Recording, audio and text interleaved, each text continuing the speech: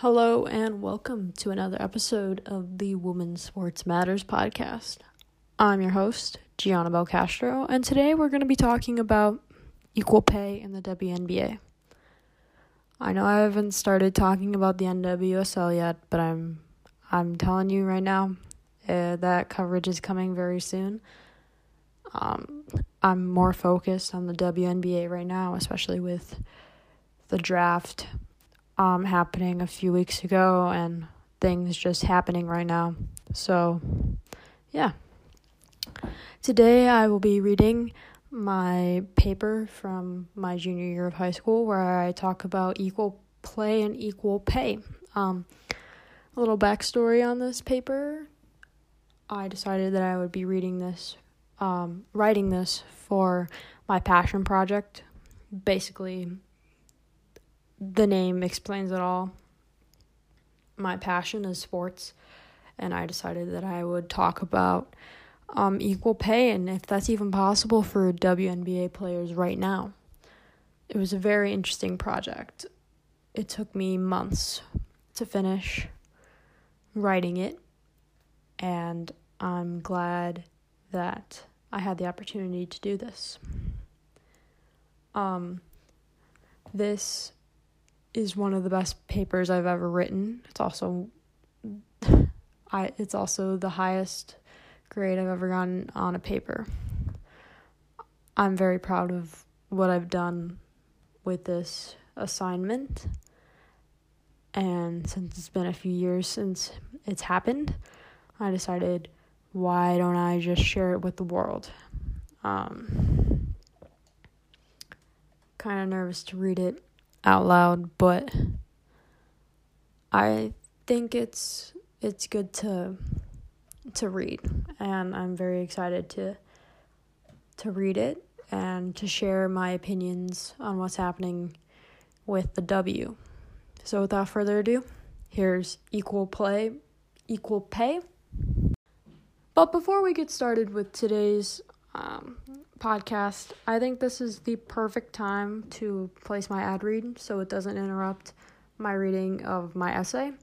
So today's sponsor is Anchor, and enjoyed this little ad read.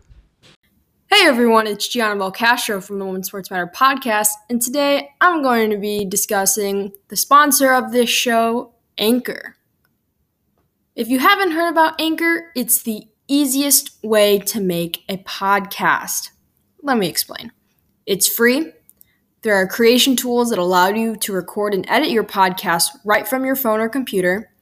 Anchor will distribute your podcast for you so it can be heard on Spotify, Apple Podcasts, and many more. You can make money from your podcast with no minimum listenership. It's everything you need to make a podcast in one place. Download the free Anchor app or go to anchor.fm to get started. All right, now that ad read is done, you guys can finally hear my paper. All right, let's get started. Third rotation players in the NBA, rookies, two-way contract players, and veterans get paid the league minimum of $838,464, but are not insured playing time. The WNBA's salary cap stands at $115,000 per season and has only grown a small percentage every year. The views on salary vary. Some believe WNBA players should get a pay raise, another group believes that they should not, and finally, one perspective believes players should go overseas to earn more money. As the WNBA continues to grow, should WNBA players get a pay raise? While many say they should not get an increase in pay because of economics and opportunities overseas, ultimately, WNBA players should get a pay raise. The first time I went to a WNBA game, the Washington Mystics were playing the Chicago Sky. Even though the Sky lost, I remember how much fun it was. Looking back at it now, there were many empty seats, and I wondered why no one went to the game.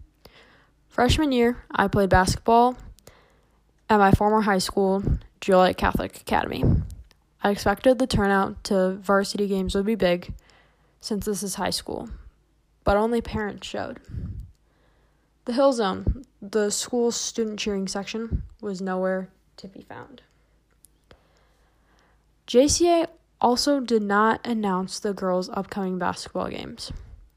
I became frustrated and went to the dean. He announced the last 3 games. I've played sports for most of my life, and I've gone to many sporting events. It is frustrating. More people go to men's sporting events versus women's, even though men and women play the same sports. It angers me how people complain the WNBA is not as exciting as the NBA. There does not need to be dunks or fancy layups for the game to be exciting. The game is not about that at all. It is about fans coming into stadiums to see their favorite team and players battle it out on the court. One position fighting for a pay raise believes WNBA players should be given more revenue and earnings from merchandise sales. David Berry, a writer for Forbes, noted the WNBA as a whole made $25 million in revenue. The league also made $27 million in ticket sales this season, but players only earned 20 to 25% of revenue, while the NBA earned 50%. From the information above, this says the league has money, but a large portion of revenue does not go to the players. A second point for those in favor of higher pay involves merchandise sales. Many people who purchase merchandise from the WNBA do not know licensing earnings go straight to the WNBA revenue. Those players do not receive any share in profits. Skylar Diggins-Smith, a forward for the Dallas Wings, now Phoenix Mercury, said, "And jersey sales, we don't get any of it. The men do. I've had a top 5 jersey for 3 or 4 years." She is the first WNBA player to bring up the players not making any money from the sales. From the information above, this group concludes players should receive their earnings from merchandise sales. This side ultimately argues WNBA players should receive better pay and revenue for merchandise sales. While WNBA players are asking for better wages, a vast number of people are saying players should not complain about wages because of economics, not equal play, equal pay. An article from Tho Bishop, a writer from The Federalist. He expresses that WNBA players should not complain about what they are earning because they are overpaid. He states in his article, players seemingly do not understand the economics of women's basketball. Views from the WNBA have been down in past years, and there are more viewers for bowling than women's basketball. The information stated before brings in the realization that more people do not want to watch the WNBA. NBA views keep rising every year, like their revenue, while WNBA views keep shrinking, just like the revenue. NBA games are easy to access, and millions can watch from everywhere. However, the WNBA is limited to where their games are aired, and this leads to the decline of views. The WNBA is not only overpaying players, but fairly compensating them. One final group believes players should leave the W and travel overseas to earn more money. While playing overseas, this group believes there is more money involved for the players. In an article from SB Nation, Matt Allentuck states, players traveling overseas to play basketball can earn 3 to 15 times more than playing in the WNBA. Overseas basketball associations offer more money, and this causes more players to shift there to play basketball. One other point made about playing overseas is players needing to support themselves once the season concludes. In a quote from Elena Delle Donne, a forward for the Washington Mystics, she mentions how salaries of WNBA players are not enough to support themselves, so they have to either go overseas, become an entrepreneur, or invest in companies. Since their salaries are lower than $115,000 per year, players have to go out and earn money to keep afloat. This position argues players should venture overseas to earn more money to support themselves. While those who argue WNBA players' salaries should be kept the same or lowered because of the economy, that group is not factoring in this year's tickets and merchandise sales. After scoring a TV deal with ESPN, views went up. According to Benzinga, viewership went up 35% and merchandise sales went up 50% this year. This season alone was the highest for attendance, merchandise, and ticket sales. In an article from Nancy Lau, a writer from The Conversation, she talks about the increase in sales. She said, total attendance reached 1,574,078 with an average of 7,716 fans, which is a new high for the 21-year-old league. Sales have been increasing, so this means revenue in the league will go up. Using economics to blame players for their salaries is ludicrous because the WNBA is making money and will continue to make money from ticket and merchandise sales. While one perspective suggests WNBA players should leave the league, travel overseas, or start their own league, this group does not realize how costly that approach would be. Traveling back and forth from the United States, either Europe, Asia, or Australia, costs a tremendous amount of money. Also, jet lag is a big factor since their destination is far. Many players do not want to travel overseas because of family. Some people within this group want them to start their own league. This situation would cost them more money than flying. While flying is costly, so is creating a new league. Startups for a league would need owners for teams, at least 12 to 14 players per team, coaches, and a president for their new league or commissioner. Also, don't forget equipment, a place to play, money for travel, money for players, money for refs, a channel to be broadcasted on uniforms, and so many other factors. Players should not go through these troubles because it can wear and tear on their body, and it would cost more to start something new. Since economics is not to blame for players' wages and traveling overseas can create problems for a player, the ultimate answer to the wage problem is to increase pay. Pay is not only just a salary, but it includes revenue also.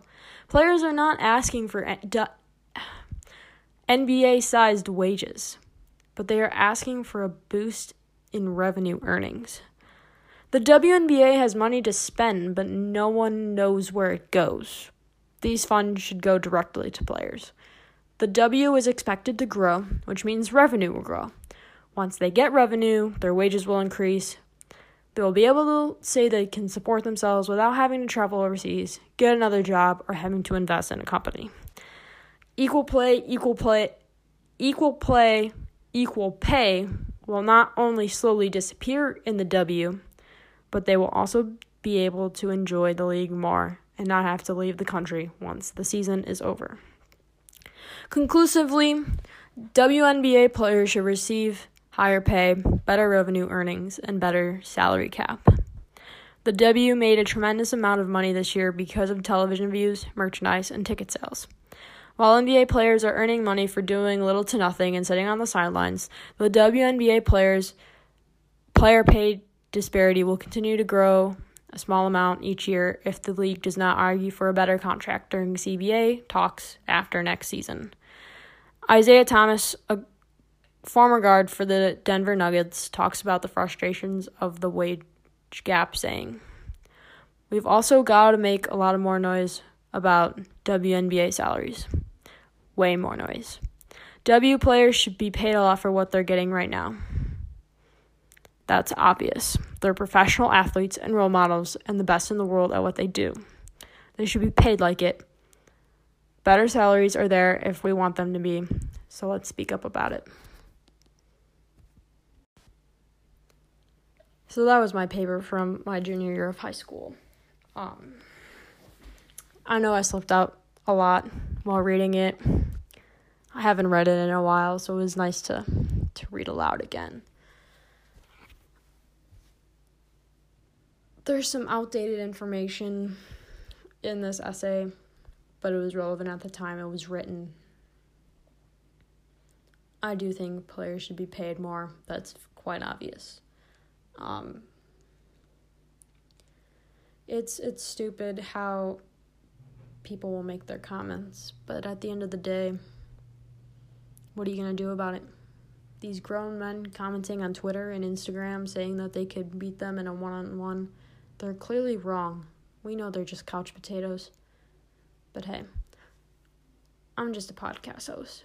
Anyway, this is Women's Sports Matters Podcast. I'm your host, Gianna Belcastro. Make sure you follow us on Twitter at WSM Podcast. Subscribe to my podcast to hear it every Tuesday. Wear a mask, wash your hands, be safe, stay quarantined. Thank you for listening.